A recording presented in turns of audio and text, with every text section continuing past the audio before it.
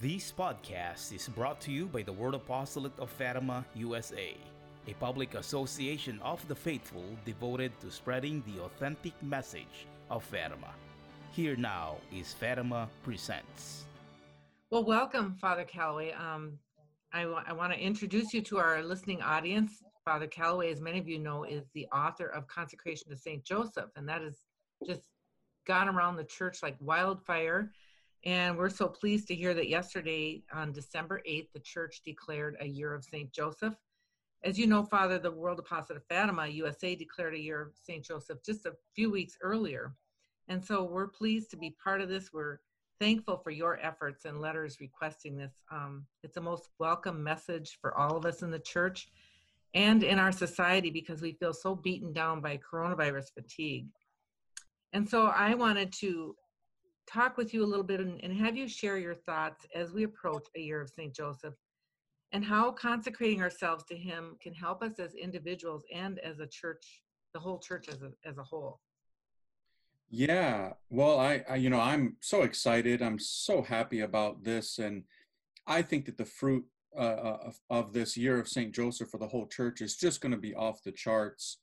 I think, it's amazing that, St. Joseph was a carpenter, and right now we need someone with those skills spiritually to Right. rebuild things, to rebuild the structures that have fallen down or are really hanging by a thread. Whether that's the family, because the family is under attack. The church, as we know, will never be overcome. Our Lord gave us that promise. But nonetheless, there's a lot of problems today in the church as well, a lot of division, a lot of confusion. St. Joseph is going to help us in ways I think that are going to be tremendous. And yes, I just think that right now, calling upon St. Joseph to help us increase in virtue and in wisdom. In the Gospel of Luke, chapter 2, it says that Jesus, who is God, it says that he lived under the care of Mary and Joseph, and he was obedient to them, and he increased in wisdom and stature before God and man. Well, we know he didn't increase in his divinity, of course, he's God. But in his human nature, he grew up from a little baby into a little boy and into his manhood, and all of that happened under the care of his parents. And so that is crucial because today, we need a good father like St. Joseph to help us increase as well, because we need to get back to the basics, the 101 things of our faith, of even things, marriage. Today people have sought to redefine marriage. We've got gender ideology today. People are confused about these things. And St. Joseph, I think, is going to rebuild those foundations and help us to increase in virtue and get closer to Jesus. I think it's going to be fantastic. Well, it's very providential, I believe. And I know that when did you release the book earlier this year? Was it in early 2020 or was it late? Yeah, it came out on January 1st, 2020. Yep. And I know you struggled with getting this done. So does it feel a little bit providential to you? Oh, my friend, I tell you, I did struggle because there were forces at work that were really trying to prevent it and trying to mess it up. Mhm. And I just, I'm no prophet or anything, but I knew that this was of the Holy Spirit. I was 100% convinced. Mhm. And so, I went through a lot, but God be praised because the suffering has borne fruit and it's going to continue to bear fruit. The Holy Spirit is in charge here. So that's what we need to know. Yes. Well, I want to delve into a little bit about why we declared a year of St. Joseph, and you kind of touched on some of the issues that we want to address this year as well. But as an organization, we are devoted to spreading the message of Fatima, and we feel this message is also very much needed in our world today. And so we declared a year of St. Joseph specifically to address the issue of rebuilding our families, starting with the father, to rebuilding a united church, which is very divided along varying degrees of belief, especially with regard to the Eucharist, which is so prominent in the Fatima message. And then also to aid us in spreading this message at a time when the world really needs it. And so I want to start with the issue of families. Most people are aware of Sister Lucia's letter to Cardinal Carlo Cafaro back in the early 1980s, when she stated the final battle between the Lord and the reign of Satan will be about marriage and the family. And this prophecy is kind of a wake-up call for all of us, even those of us who are in long-term marriages, that, as we look back over the many decades in which we have allowed society to, denigrate the family, and we've slowly accepted and approved the very things that are contributing to its destruction. And you mentioned several of them, the gender ideology and homosexual marriage and many other things that are not part of God's plan for marriage and family. Well, we know the Blessed Mother is on the front lines of this battle, but how can Saint Joseph help us, and how should we respond to him and to his role, the examples he puts forth for us? Yes. Well, I think that this is really something important that it hasn't been forgotten, of course, and you good people are striving to highlight it, which I think is so wonderful. I love what you guys do. And I think Saint Joseph's place in the Fatima apparitions, I think, has often been overlooked because, as you know, at that last apparition on October 13th, the famous one, the sun was gyrating and people thought that it was going to collide with the earth, and Our Lady identified herself as the Lady of the Rosary. It was at that apparition that all three children testified that they saw Saint Joseph holding the Christ child, and simultaneously father and son, so Saint Joseph and Jesus, blessed the world. Now, that is huge, because can we really say that we will ever experience the triumph of the Immaculate Heart of Mary if we don't have families right and rightly ordered? How could her heart possibly be joyful and rejoicing in her children while more than half of all marriages today end in divorce? So until we bring in Saint Joseph into the picture, that's why I believe firmly that now is the time of Saint Joseph. Are we going to experience the triumph of the Immaculate Heart? Because this is a family thing, you could say. The Holy Family, Jesus, Mary, and Joseph. And until, families replicate that in their own way in their families, with giving each person their role. So fathers, meaning to be heads of families. Now, not in some archaic, caveman sense. We certainly don't mean that. That's never been the intention of what that title means. But just like St. Joseph was the head of the Holy Family, and his son, was God, was Jesus. And when we say son, of course, we know we're not biological father of Jesus, but nonetheless, in that moral, affectionate sense, he was his father. And Our Lady, being the mother, the heart of the home. Every body needs a head and a heart. Both are of equal importance. And I think that today, we're going to see a flourishing of that kind of forgotten aspect of the Fatima apparitions, which is St. Joseph. Now that we have this year of St. Joseph, which you did there at the World Apostle of Fatima, I think it's fantastic. Now we have the Pope declaring it for the Universal Church.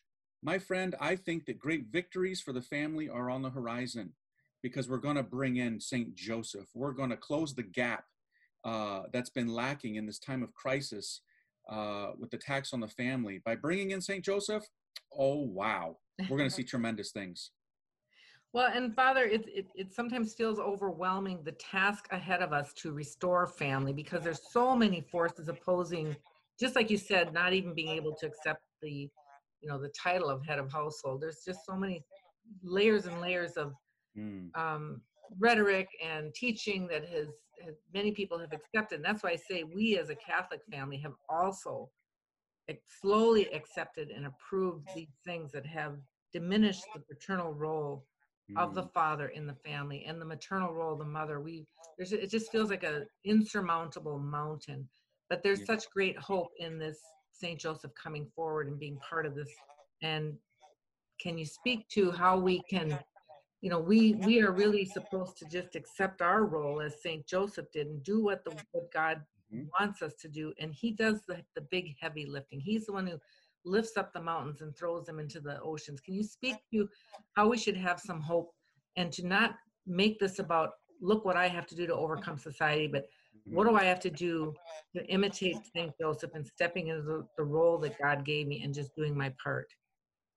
Right. So, because Mary and Joseph are our spiritual parents, Well, all children are called to resemble their parents. So, I look like my mom and my dad, just like you do. Now Mary and Joseph are not our biological parents, but nonetheless, we are called to resemble them in virtues, in the way that we act, the way that we speak, and all of those things. So, I think this year of Joseph, if we have, and it's going to happen, dioceses, parishes, great organizations like yours doing conferences, events, talks, programs, we're going to get a lot of people on board. And we all have human nature. None of us comes from some different planet and some different entity. We all share this common nature that within us, though we can try and deny it and we can try and create some androgynous culture, we all are instinctively drawn like a magnet to the truth. So when we start to hear this, in this year of St. Joseph about families, the role of men, fathers, husbands, the role of women, mothers, things are going to click. I think the Holy Spirit's going to do a lot of good, a lot of repairing marriages, healing of marriages, a lot of blessing of men to get away from such things as like pornography, which is a plague in our day, much more dangerous than the coronavirus because it's a plague of the soul. We can see some major turnaround and shoring things up where they've fallen down. But it is going to take, you're right, a lot of challenges, but it's going to take a joint effort. And now that we've got the year of St. Joseph, I think every diocese is going to be coming up with programs to do these kind of things. And I also believe that St. Joseph has a role to play in our church. He's been declared the patron of the universal church. There's a lot of need to rebuild the church. And you talk about St. Joseph being the protector of the body of Christ. I mean, he protected the Savior. He was the one that defended and protected. And I look at the church now as needing a unified body of Christ. And so St. Joseph's role in that regard will be also helpful for us, especially like we say when so many people don't believe in the real presence of the Eucharist and the body of Christ is divided by many different beliefs and varying degrees of believing things. How does St. Joseph fit in even with the church now? Yeah, well, you're right. He protected our Lord's body when he walked this planet 2,000 years ago as our Lord grew from a little baby to a little boy into his manhood. And there's my computer going off again. So many messages coming in with so much excitement. He protected our Lord from Herod, right, who wanted to kill him. But in a certain sense, Joseph was like the Joseph of the Old Testament, if you remember, sold into slavery by his brothers. He ends up being put in charge of all the granaries in Egypt, which means he was placed in charge of the bread. Mm-hmm. Well, our Joseph also, you could say, was entrusted with the bread come down from heaven, the true bread, Jesus. So isn't it interesting, my friend, that just at the end of last year, a survey was taken among Catholics, and tragically, horrifically, we found out that 69% of Catholics do not believe in the real presence of our Lord in the Eucharist. This is a scandal. This is horrible. Well, now we have St. Joseph, the keeper of the bread, the one who protected our Lord's body, blood, soul, and divinity. A year of St. Joseph. I think that we're going to also experience a great renewal of love and adoration of our Eucharistic Lord, because that's what St. Joseph does. And that's what Our Lady does, of course, even more so, because our Lord came into the world through her holy womb. I think that we're going to experience, St. Joseph is going to lead us to a greater love and appreciation for our Eucharistic Lord. You just watch. It's going to happen. Well, I think your book does a great job of defining all the many roles that he had and how he just stepped into them. He didn't shy away from them, and we all have many roles to play. One of the things in your book that it struck me, because it's so close to the Fatima messages, there's a chapter where you shared about his deep sufferings related to Mary and Jesus, even before Jesus was born. And one of his greatest sufferings was that he would not be there with Mary when, as Simeon prophesied, the sword would pierce her heart and cause her agony at the foot of the cross. So Joseph spent many years on earth preparing her for that, but he was sad that he wasn't going to be there with her. Many people are learning about the seven sorrows and joys of Joseph, which parallel in many ways the seven sorrows of Mary and are related to the joyful mysteries of the Rosary. But you called Joseph the greatest consoler of the heart of Mary, which really struck us here in the Fatima organization, because it's a wonderful thing to ponder when we're doing our first Saturday devotions, that we're doing those devotions to console the heart of Mary. And this is what St. Joseph did while he was on earth. So can you explain for our Fatima audience this role of St. Joseph and how we might incorporate him into our first Saturday meditations? Yes, it's a profound idea to think about, because, every good man and good husband, well, he would want to offer every consolation and love that he can to his beloved wife. If she is undergoing any kind of sorrow, if he can tell in any way that there is something troubling to her, well, he's going to do everything he can within his power to be a source of comfort, to be a consolation to his wife. Well, there's never been a greater couple than the Blessed Virgin and the great Saint Joseph. And so when Saint Joseph was present in the temple, when Simeon said those words to his wife, to Saint Joseph's wife, Saint Joseph heard them. He didn't step out for a restroom break at that time. He was right there, present, next to his wife. And he knew that because those words were only addressed to Mary, St. Joseph had the insight to know that he wasn't going to be there when this sword pierced her, when his son was, this cause of division. He didn't know what it would be like or how it would take place. But hearing that, as the most loving of all husbands and fathers, he would have, from that moment forward, been such a source of consolation to his beautiful, lovely bride. He would have sought to offer her every comfort, to always be present, to pour himself out for her. And in many ways, because he himself, would have had such insights into the interior life, knowing that he wouldn't be there in the future for whenever this moment would happen, he prepared them for Calvary. Without St. Joseph, Mary and Jesus would not have made it to Calvary. They needed his role to help them get there, although he himself would not be there. So he was a consolation to Our Lady, his wife, and to our Lord, his what we say, foster son. So, this is an untapped treasure for the church, that I'm so glad that you're going to be focusing on this aspect of St. Joseph, the greatest consoler of the Immaculate Heart of Mary.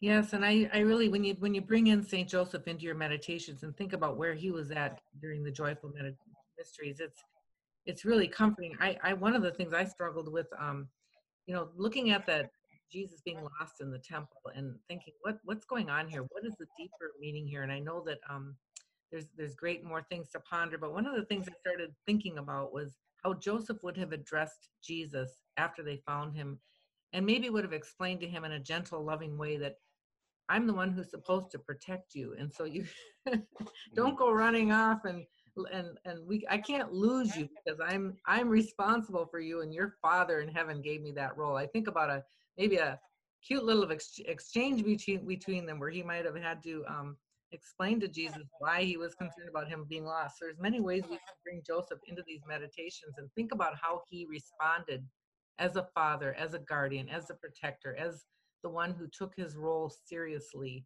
as the father figure on earth. So I find that there's going to be a lot of ways that we can bring St. Joseph into our first Saturday devotions and into our Fatima message and into our lives. Mm-hmm. So, you're right. Absolutely. And so I truly want to encourage our listening audience to get the book, Consecration to St. Joseph. You can get it pretty much anywhere. Shop Mercy and also bluearmy.com. We'd like to direct you also to our gift shop. But there's just, it will give you a greater understanding of Joseph and the many titles that he is regaled with under the Litany of St. Joseph. And your book kind of takes you through all of those titles and gives you a thorough understanding of Joseph, to the point where you'll understand why he should be a part of your life and your marriage and your family. And so given all those titles that you mentioned, is there any favorite ones that particularly inspire you? Yeah, there is. Several of them are, I love that he's called the pillar of families. I think that's such a powerful image because a pillar is a foundation. And if you don't have that, well, things collapse. Well, St. Joseph is the pillar. He upholds things. I love that. We need that more today in families and to men to be doing their part to hold things up. And I also love, and it's actually my favorite title, he's called the Terror of Demons. That's to me the money title. I mean, that's like, wow, bring on the big guns on the battlefield, because he is such an intercessor for us that the devil is terrified of that. Just like the devil is terrified when Our Lady asks Jesus for something, because consider it done. When Mary simply says they have no wine, well, boom, you got lots of wine. Yeah. Well, when St. Joseph goes to Jesus, Jesus hears that petition coming from his Father. And so it's a paternal petition. And so it has power. And the devil knows that. And he's absolutely terrified of it because he knows things are going to happen when Joseph goes to Jesus. So I love that title. I actually had commissioned artwork done on it that tries to show that power of St. Joseph in that title, Terror of Demons. Mm-hmm. Well, Father, I want to thank you for joining us. I know you're very busy, and I just want to mention to everybody that Father will be our presenter for our February first Saturday presentation, and he's also going to be a speaker for our conference on May 1st. So we appreciate your participating with us this year in our year of St. Joseph, and we really will pray for the success of this initiative that started with this book and with your prayers, and that our church is going to greatly benefit from this. Thank you, my friend. Well, God bless you, and God bless all the good work that you're doing. It's very much needed. All right. Thank you, Father.